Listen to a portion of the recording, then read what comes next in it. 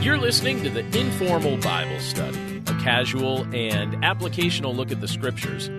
I'm John Stange, and it's great to have you with us today. Before we take a look at our Scripture today, I'd like to invite you to stop by our website, which is desirejesus.com. And on our website, you'll find links to our bookstore, links to both of our podcasts, our blog, and a link where you can sign up for our weekly newsletter. Each Tuesday, I send out a newsletter with a word of encouragement and some content to help you in your walk with Christ. And if you'd like to receive that each week in your inbox, it's free. All you need to do is just sign up on the website, desirejesus.com. You'll see the newsletter tab. Just click it, and we'll be happy to add you to the email list. Now let's take a look at today's Scripture. A couple weeks ago, we started looking at the book of Joel. And the book of Joel is a very interesting book from the Old Testament. It's not a very long book. There's certainly plenty of books in the Old Testament that we could look at that are quite long. But the book of Joel is rather short. And, as I've mentioned a few times, it's also one of those books that people totally skip. So I think and we're not going to do this to you today, but if we decided we were going to have a Bible quiz today about areas of the Bible that each of us was most familiar with, I would imagine that we would all do pretty well if we went to the Gospels and maybe even the book of Romans. Hopefully you do well in Romans since we just spent so much time studying the book of Romans, right? If not, I might have to rethink my whole life, all right? But I know that if we got into the minor prophets, those small prophetic books at the end of the Old Testament, that most of us would probably struggle because they tend to be the portion of Scripture that we skip right over because we don't always understand their significance in the big picture. So a couple weeks ago, we started looking at the book of Joel. And if you're just joining us today for the first time, or if you were away during those weeks, those messages are available online, so you can check those out and you can listen to them and kind of get caught up on the background of things here. But we're looking at Joel with the understanding that it connects to the big picture of what Scripture is revealing. And I'm going to try my best to show us some of those big picture connections that are made today, just in the section of Joel that we're looking at, the first verses of chapter 2, the first 11 verses of that chapter. But you could see, even here behind me, when we look at the book of Joel, we could see the righteous judgment of God, we see His encouragement for repentance, and we also see the fact that He restores the things that we have destroyed. So again, we're going to see glimpses of that as we look at our Scripture together today. So today we're in Joel chapter 2. We're going to be looking at verses 1 through 11. And today we're talking about this idea of tribulation. So in this portion of Scripture, we'll see references to a season of tribulation, but I also want to ask this not just from the general perspective of all humanity, but also from our individual perspective. When you're in the midst of tribulation, what should you do? If you're in the midst of a season that's filled with tribulation, how can we respond? And then looking at the big picture of what this Scripture is talking about in regard to greater tribulation, what should our response be? So if you would turn with me to Joel 2, we're looking at verse 1 down to verse 11, and this is what it says. Blow a trumpet in Zion, sound an alarm on my holy mountain. Let all the inhabitants of the land tremble, for the day of the Lord is coming, it is near. A day of darkness and gloom, a day of clouds and thick darkness. Like blackness, there is spread upon the mountains a great and powerful people, like there has never been before, nor will be again after them through the years of all generations. Fire devours before them, and behind them a flame burns. The land is like the Garden of Eden before them, but behind them a desolate wilderness, and nothing escapes them. Their appearance is like the appearance of horses, and like war horses they run. As with the rumbling of chariots, they leap on the tops of the mountains, like the crackling of a flame of fire devouring the stubble, like a powerful army drawn up for battle. Before them, peoples are in anguish. All faces grow pale. Like warriors they charge. Like soldiers they scale the wall. They march each on his way. They do not swerve from their paths. They do not jostle one another. Each marches in his path. They burst through the weapons and are not halted. They leap upon the city. They run upon the walls. They climb up into the houses. They enter through the windows like a thief. The earth quakes before them. The heavens tremble. The sun and the moon are darkened, and the stars withdraw their shining. The Lord utters his voice before his army, for his camp is exceedingly great. He who executes his word is powerful. For the day of the Lord is great and very awesome. Who can endure it? Let's pray. Lord, thank you for your word, and thank you for granting us the privilege to be able to look at it together this morning as we just pause from our normal routine, our normal activities, and we just carve out time that we've dedicated to worship you. So, Lord, we're grateful that as part of this time we have the privilege to sit under the teaching of your word, and we pray that you'd help it to become clear in our minds and clear in our hearts, and that we would understand the big picture of what you're communicating in a portion of Scripture like this, a portion of Scripture that's often skipped, a portion of Scripture that many people, even believers, consider unknown or unfamiliar. And so, Lord, we pray that you'd speak it to our hearts, that you'd help us to grow in our relationship with you as we look at it together. And we thank you for it in Jesus' name. Amen. So, have you ever experienced a season that was so disturbing or so troubling or so upsetting that all you wanted to do was scream? I don't know if you're a screamer, if you're a yeller, how you tend to respond. I know some people that when they get very upset, I have a friend who has a habit of punching things whenever he gets upset, and he's done damage to doors, and he's done damage to walls, and he's done damage to his hands, and even had to have some surgery on one of his hands after getting so upset. So that's probably not the best route to take when you're upset. But when you're upset, do you ever just get to a point where you want to yell, you want to scream? When you're going through a season that feels completely out of your control, do you ever get to a spot where you want to yell? What's the best place to do it if that's what you choose to do? Your car. Several of you said that your car. So you know what I'm talking about, which means if you said that, you've done it, right? I have done that. And so you're like, wait, I didn't realize he was going to make that connection, right? But I know for me, there are multiple times in my life where I've gotten so troubled or so upset, and I thought, all right, if I do this at home, my neighbors might hear me. And if I do this at church, somebody might walk in, and when I think I'm here at the church by myself. But in my car, I know I'm alone. And I know that the car next to me probably can't hear me. And I can remember one particular season in my life where I just remember just yelling so loudly in my car. It's almost, surprising that the windows didn't break. I just remember just getting to a spot where I was so frustrated, so exhausted, so emotionally drained. Worst trial I could ever remember going through, and at least up to that point. And I just remember just yelling out and asking the Lord for relief, asking the Lord to intervene, asking for Him to do the favor of just giving me a break from the trial that I was going through. When you look at the Scripture that we just read, there are probably some things, if you've never read this portion of Scripture, I imagine that as I read that, you probably thought, that sounds very gloomy. That sounds very dark. That sounds very unsettling. And during the era that Joel was ministering in the midst of, and we don't know a whole ton about Joel, but during this era, as the Lord raised him up to be a prophet, and he's serving the people of Judah, you have the people of Judah going through one of their worst collective trials since they had been established as a kingdom. It's one of the worst. So a few weeks ago we were talking about one of the things that was taking place at the time was a locust plague. So do you like how clever I got with the slides this week? And can you see the faint image of the locust in the background? I just want that image. I mean, you just look at it. It looks like a grasshopper, right? But what happens when you have a billion of them? They come through, and they're devouring the land. They're eating up the vegetation. They've destroyed the once beautiful land of Judah. And so now you have this once prosperous people surrounded by devastation. They're surrounded by destruction. They're surrounded by death.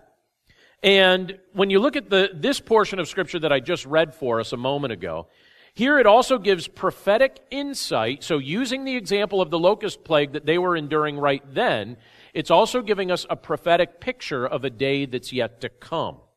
A day of tribulation that's going to be terrible, it's going to be painful, it's going to be miserable, much like the people of Judah were experiencing at this particular time. Now, there's that great tribulation period coming. That's on the horizon. We'll talk about that in a moment. But also let's think about this from a personal response to tribulation kind of mindset as well. When you're in the midst of a season of tribulation, what do you do and what should you do? Because tribulation comes to all of us in one way or another. Trouble comes to us in one way or another. Seasons like that happen. Sometimes they're short, sometimes they're brief, sometimes they're a little bit longer. And in response to that, knowing that there's a time ahead when the world is going to experience a great collective season of tribulation, is there anything that this Scripture gives to us that's counsel that we could apply now that would be beneficial, knowing that that's eventually going to come upon this earth? A couple questions like that I just want floating in our heads as we look at this Scripture together. Now, as we think about this, one of the things that we're given here as a piece of counsel is this idea of sounding an alarm. Did you notice that in the opening verse here when we read this a few moments ago? This idea of sounding alarm. So you're in the midst of tribulation. What should you do? Well, one of the things that Joel encourages the people to do as the Holy Spirit inspires him to profess these things is sound an alarm. Look at what it says in verses 1 and 2. Let me reread these verses. It says, "Blow a trumpet in Zion, sound an alarm on my holy mountain. Let all the inhabitants of the land tremble, for the day of the Lord is coming. It is near, a day of darkness and gloom. A day of clouds and thick darkness. Like blackness there is spread upon the mountains a great and powerful people. Their like has never been before, nor will be again after them through the years of all generations." Now let me pause there for just a moment. One of the best, most practical, longest-lasting gifts I was ever given was an alarm clock that my grandparents gave me as a Christmas gift when I was in 7th grade. And you know what? I still use that alarm clock. I've been using that alarm clock for 31 years. It's always worked. It's never failed. It's been plugged in pretty much continuously for 31 years. And it's loud. You know how when you first get married, there's some adjustments that you have to make? Well, one of the adjustments that my poor wife had to make was that alarm. Because I used to be, I'm not now, but I used to be a deep sleeper. And I would put that alarm all the way up, and it was kind of like a train waking us up in the morning. And I since learned that I could adjust the volume, and it still wakes me up just fine. But I remember when I was a teenager working at summer camp, and I overslept one morning, and I kept hitting snooze, and I kept hitting snooze.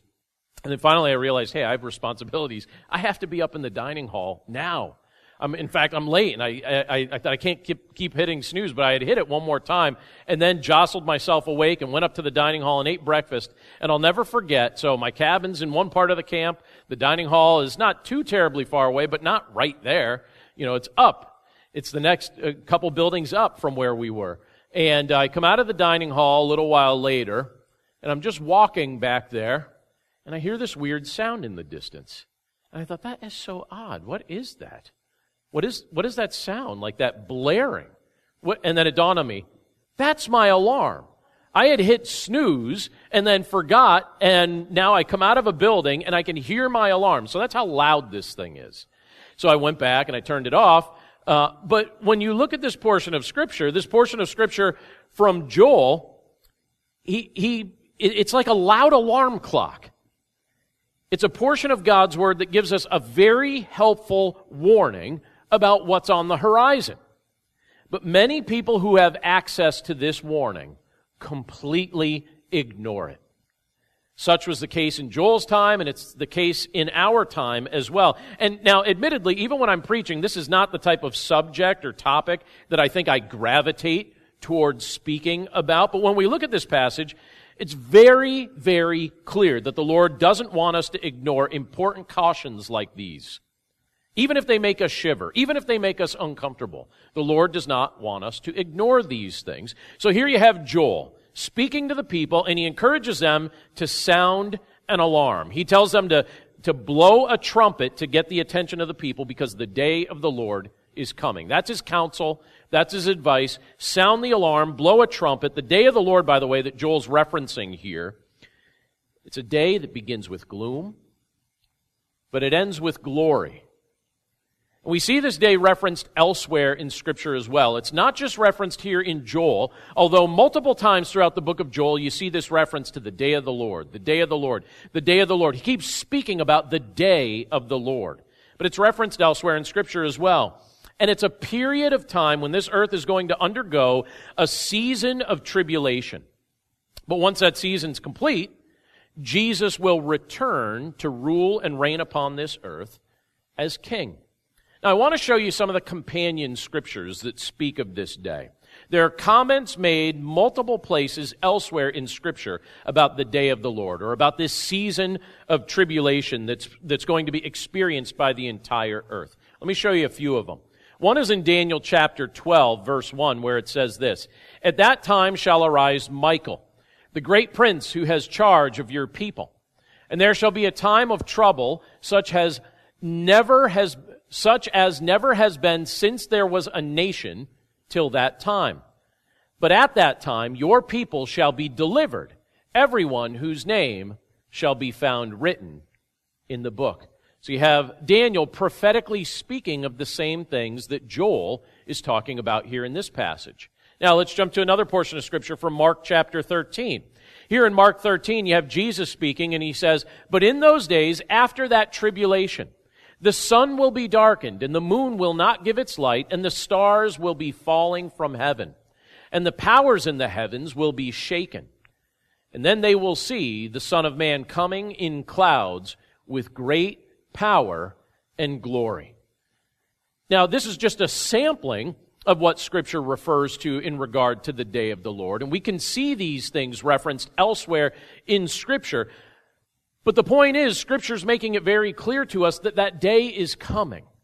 That this isn't just some sort of abject theory. This is something that Scripture's gone to great lengths to tell us this is a day that the earth will experience. This is a day that's coming. You have the prophets speaking of the day of the Lord. You have Jesus, the Son of God, coming to this earth speaking of this day as well and cautioning us about it. And while we await that day, we're given a privilege.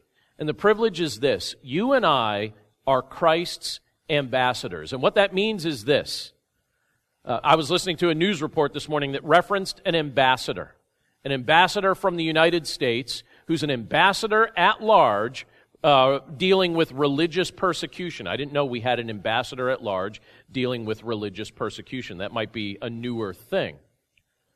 But what does an ambassador do? An ambassador is someone who represents either a person or a group of people. Well, in the spiritual sense, Scripture tells us we are ambassadors of Christ, and what Christ does through his ambassadors is he makes his appeal to this world through your lips and mine. He's right now making his appeal to this world through our lips, through our life and through our lips. He makes his appeal through what he speaks through us. And that's what he's doing. So right now, in the midst of time, while we're waiting for this day of the Lord to come, as the Lord has promised it's going to come, we have the privilege to make this truth known. We have the privilege to make the gospel known. Now, some will ignore the alarm, or some will try to snooze the alarm. But those that Christ is calling unto himself are going to heed that warning, and they will respond while there's still time. But he makes his appeal through us. He sounds the alarm through us. Something else that Scripture brings up in Joel chapter 2 that I think is worth noting when we're thinking about this great tribulation, but also seasons of tribulation that we endure, and that's this. We have to deal with what we can't escape. We have to deal with what we can't escape. I heard a story the other day of a person who confronted a lion. Would you confront a lion? Or would you try and run from the lion? What are your real options when you try and run from a lion? You've just turned this into a game. It's like, oh, good, I love incorporating games with my meals, right? You might as well fight, But sometimes we want to escape. We think, can I escape this trial? Can I escape this difficulty? Look, we have to deal with what we can't escape. Look at verse 3 down to verse 5. It says, "Fire devours before them, and behind them a flame burns. The land is like the Garden of Eden before them, but behind them a desolate wilderness, and nothing escapes them. Their appearance is like the appearance of horses, and like war horses they run. So this here could be taken as a reference to the locusts here. Their appearance is like the appearance of horses, and like war horses they run. As with the rumbling of chariots, they leap on the tops of the mountains, like the crackling of a flame of fire, devouring the stubble, like a powerful army drawn up for battle. Now let's pause there for a second.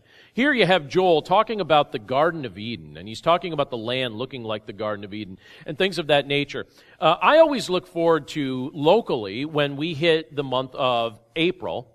And when you hit the month of April, what starts to happen? Well, things start to bloom, things start to grow, everything starts to green up, and things stay pretty much good right up until we get to about Thanksgiving. And then by the time you get to Thanksgiving, pretty much the last of the leaves drop from the trees. My wife grew up near Buffalo, New York, and there, spring really doesn't get underway until mid-May, before you truly start to see things.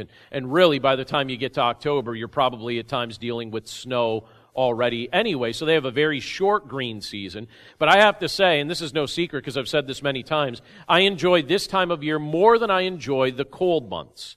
I enjoy this time of year when you can look outside and things are green, when there's leaves on the trees, when things are still growing, when you go outside and the air smells fresh, and, and just the foliage is in bloom. Because when you get to the colder months, so for us here, it's really just 4 kind of tough months: December, January, February, March. But March you start seeing glimpses of hope, but at times I'll just look outside and the sky will look gray and the grass will look brown and the trees have no leaves, and I'll look at that and I'll just be like, tree, I'm seeing your potential, but I'm not seeing it realized in this moment. Let's bring along March. Let's come into bloom. Let's look great. And don't you get that shot of energy when the spring comes, when all of a sudden that's why everybody does some spring cleaning in spring, because you just get that boost of energy. You're tired of your cabin fever. You're just ready to burst forth and experience what it's like to be outside again. You even enjoy lawn work once or twice, until you realize, no, I guess it still is miserable, right? But the point is, that's a nice time of year. So imagine living in Judah at this particular time. And Joel describes Judah as a beautiful place. And in his analogy here, he's saying, like the Garden of Eden. So wouldn't that, in your mind, conjure up images of beauty? You know what the Garden of Eden is? Wouldn't you think, oh, what a beautiful thing. Garden of Eden, it's so beautiful, so wonderful. And he's saying the land of Judah just it's like it reflected the Garden of Eden in its splendor and in its beauty. But then that plague of locusts came through. And as it swarmed through, it ate all the vegetation. It made the region look like a desolate wilderness during a time of year when you would not expect it to look desolate. And here you have Joel describing these locusts like a group of war horses that come through and devour and destroy and consume the beauty of the land. That's the picture that he's developing for us here. For the people of Judah, there was no way to escape this plague. So they would have to deal with the aftermath of this somehow, because they could not avoid the damaging impact of these insects as they swarmed. There's nothing they could do. Even in our day and age, where we would say we have some more resources or more tools, what would we do? Maybe we would try and spray them. Maybe we would try and throw up some giant net. What would you do? I don't even know what you would do. Maybe we'd try and laser them. Could you laser these things? I mean, we'd be thinking about all sorts of things, right? What would you do to get rid of them? There's really nothing that you could effectively do to get a swarm of insects like this, a swarm of locusts, that you could take care of that. There's not much you can do about it other than deal with it. And here you have Joel just speaking about this and saying, look, the aftermath of this ultimately is going to have to be dealt with because they could not avoid the damaging effects of what was taking place. Well, the same is true for those who persist in their rejection of Jesus Christ. When Scripture speaks about tribulation, it's giving a glimpse of bad tribulation through this locust plague, but it's pointing to a greater season of tribulation that's going to come upon this earth. And the earth is going to experience the wrath of God. It's going to experience great tribulation, and the Lord's going to bring that upon this earth as a judgment, as a punishment. And it's going to be reserved for those who have chosen to persist in their rejection of Christ. For those who have chosen to persist in their unbelief, in their rebellious sin, thumbing their nose against their Creator. Well, in life, you have to deal with what you can't escape. Right? And there are certain things you cannot escape and I cannot escape. You got to deal with what you cannot escape. And so as much as we would like it to be the case, there are trials that come to your life and come to my life that we just can't run from. We may want to be able to run from these things, but we can't run from everything. We have to deal with these things because we can't avoid everything that we would like to avoid. But in regard to the future time of tribulation that's being foreshadowed here in Joel's book, this time of tribulation that'll come upon the earth, we have one who has dealt with it for us. And in him, we can escape. We have one who's dealt with it for us. Look what we're told in Luke chapter 21.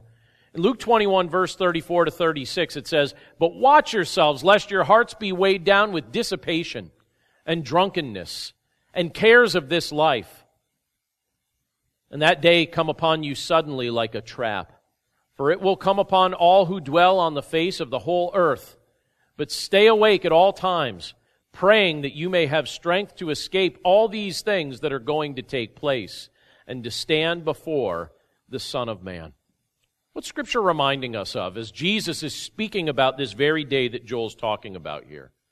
Well, he's reminding us that even though tribulation is going to come upon this earth, and even though you and I deal with things like, being weighed down by the cares of this life. I mean, do you ever just go through a season where you just feel so weighed down with the cares of life? I'll admit to you, and I've admitted this before, I can be totally fine all day long. But I think that's because I'm active. I'm keeping my mind active, I'm keeping my body active, I'm doing things. I'm not just sitting there lethargic. I'm doing things. But sometimes when I put my head on my pillow at night, and I just try and quiet down, sometimes I'll just analyze myself and just think, why do I feel worked up with the cares of this life now? None of this stuff was bothering me all day long. And now I try and rest. And now I can't shake it. Now it's going to keep me up for an extra hour because all I want to do is think about it and replay it and do this and do that. And Christ knows that that's the human heart, that that's the type of things that we wrestle with. And your seasons might be a little different than mine, but I'm sure you've felt from time to time weighed down with the cares of this world. But just like Christ says, in regard to greater tribulation, we could also apply the truth that he's talking about here to our individual seasons of trial and tribulation and things that weigh us down. And what is he telling us here? We can find refuge in him. He is our refuge. Christ is our refuge. Christ is our escape. You got to deal with what you can't escape. Well, what if you could escape this tribulation that's being spoken of here, ultimately through a relationship with Christ? What if you can rest in the fact that he has good in store for you because you know him? What if you could rest in the fact that he has already taken your condemnation upon himself so that you do not need to be destined for wrath, because he's now destined you for glory in his presence? What if your heart could find rest in that knowledge and in that truth? Christ is our refuge. Christ is our escape. And those who find life in him are not destined for wrath. In fact, those who find life in him will share his glory forever. And that's what Christ is telling us, even in the midst of telling us that there's going to be tribulation that will indeed come.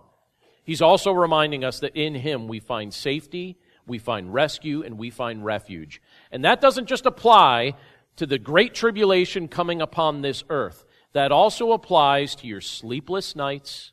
That also applies to whatever the thing is that's nagging your mind right now. That also applies to the things that you try and handle in your own strength, or whatever's weighing your heart down or burdening you now. You're going to have to deal with whatever you can't escape. But thankfully, what do we have? A refuge, a respite, a place of escape in Jesus Christ, he's taken these burdens from us. He carries them upon himself, and he says, take my yoke instead because it's light. I love what we're told in verses 6 through 9 of Joel chapter 2, as he continues to build on these thoughts.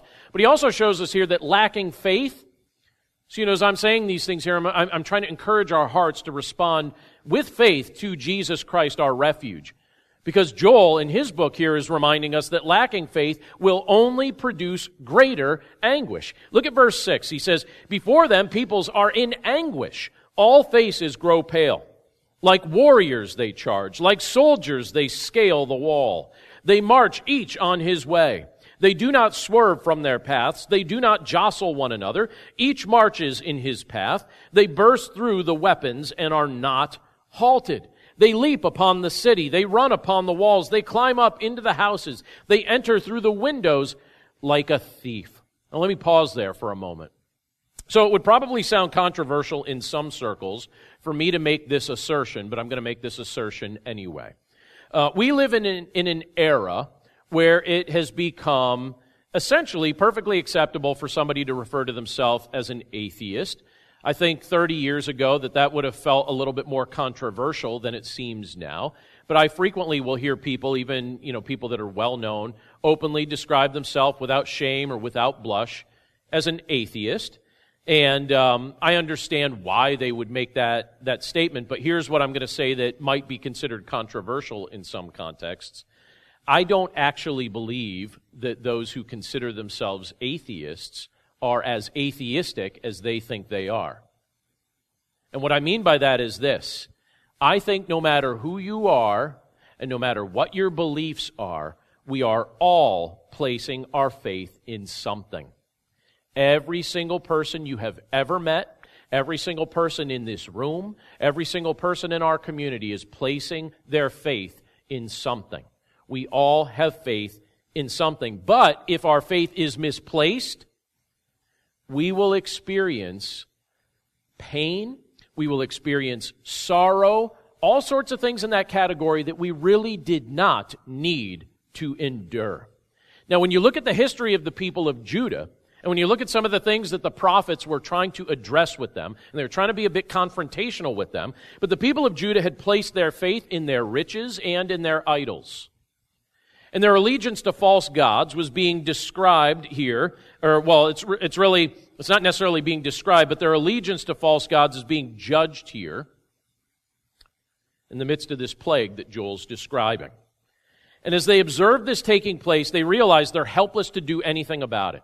They're in the midst of a season they are helpless to do anything about, and Joel describes their faces as growing pale with fear. It's also foreshadowing of what it's going to be like when people go through the season of great tribulation yet to come upon this earth. Their faces grow pale with fear. By the way, I don't know the biology of why the human body does this, but that's often the human response to trouble, particularly when we're going through this life without an abiding trust in our sovereign Creator.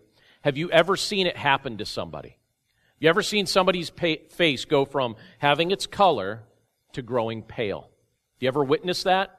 I had an experience some years ago. I had volunteered to lead a ministry that was in the midst of all sorts of turmoil and all sorts of financial difficulties, and the leadership of the ministry couldn't figure out where the finances were going and why these strange charges were being made in the ministry's name and all that. And so I volunteered to take on this ministry, and soon after realized where some of that was going. Someone in ministry leadership was taking those funds. Someone in ministry leadership was spending money on things they shouldn't be spending money on. So I went to this person's house. Awkward moments in life, okay? But I went to this person's home. And I knocked on their door. They opened the door and we had a conversation, and it was polite, but I also expressed in that moment that I'd put the puzzle together and I figured out where the missing money had gone. And I kid you not, I watched all color drain from that person's face. I watched a face with normal coloring go completely white in a very visible way that it was strange to look at, but it also confirmed to me that my assertion was correct. And when you look at what the Scripture says here, it's describing people who are in trouble and they realize we're stuck, we're caught. And what happens when you're in that spot? It's saying, your face grows pale. It grows pale. The biology of your body realizes what your mind and soul also know to be the case, and your face grows pale.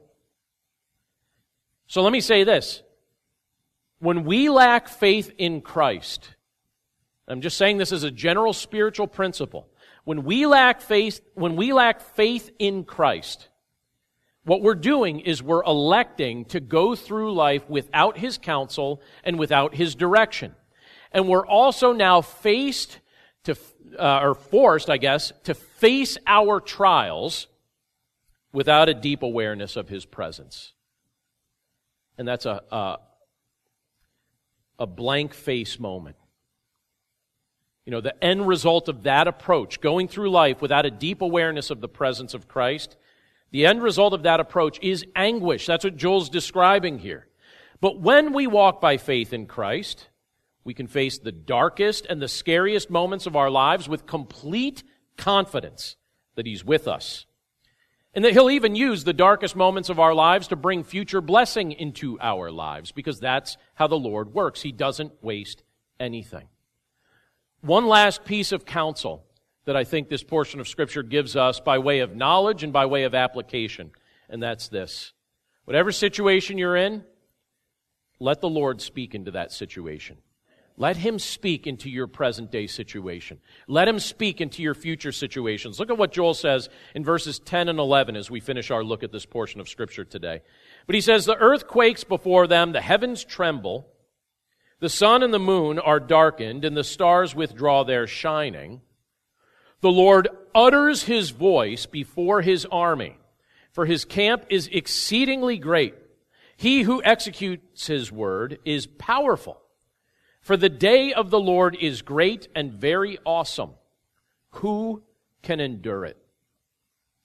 So here we have Joel telling us that the Lord will utter His voice, and that which He powerfully speaks forth is going to be powerfully enacted.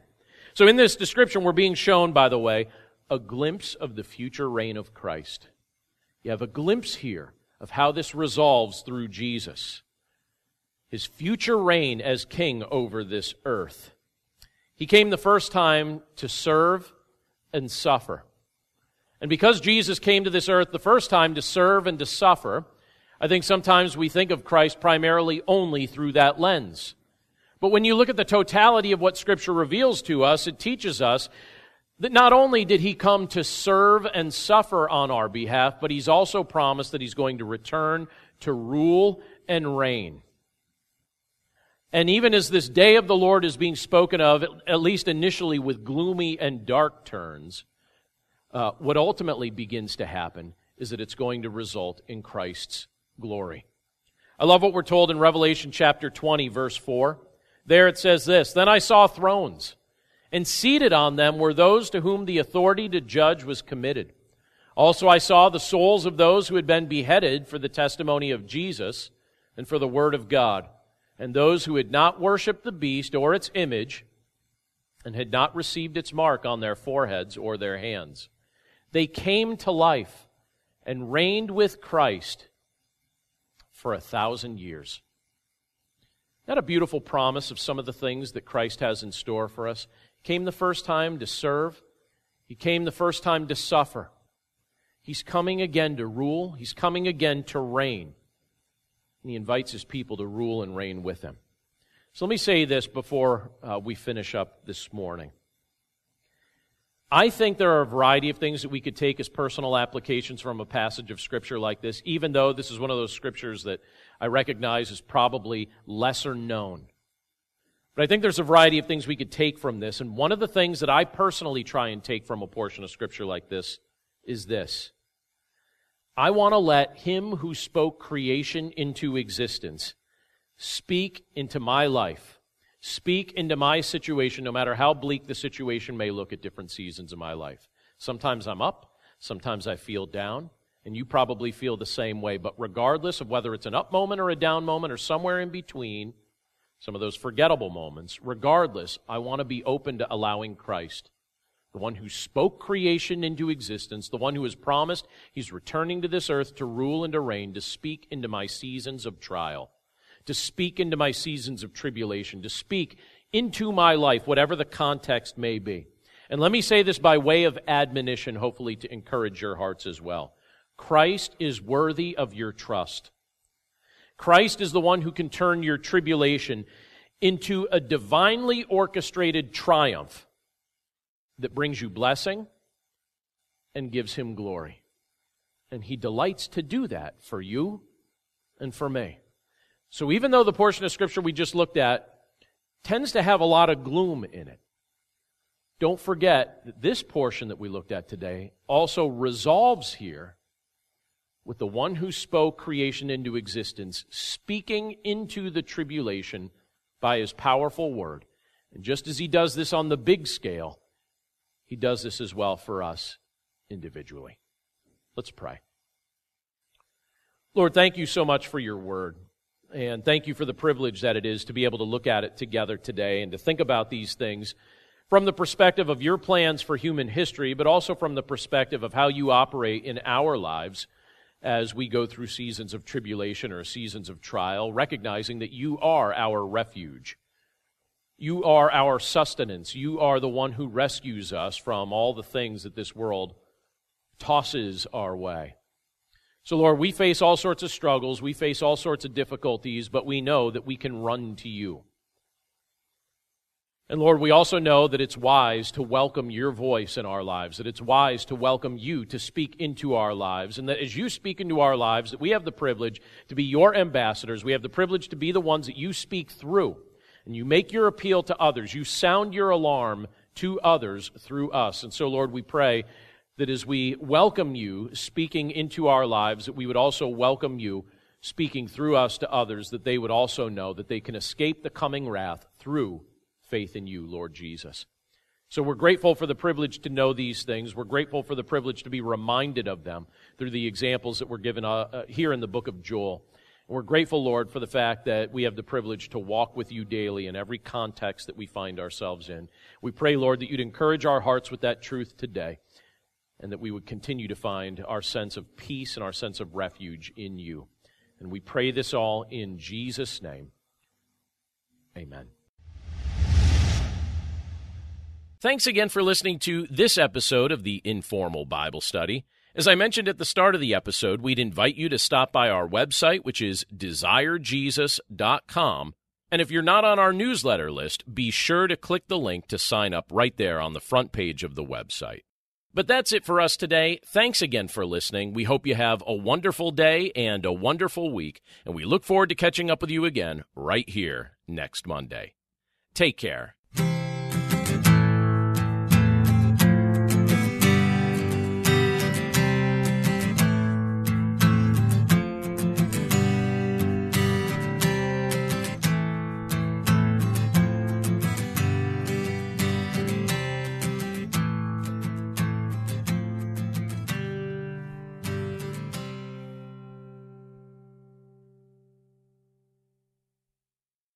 Hi, I'm Beckett Cook, host of The Beckett Cook Show. I lived as a gay man in Hollywood for many, many years until I had a radical encounter with Jesus 13 years ago. Since then, I've gotten my master's degree in seminary and published a book called A Change of Affection.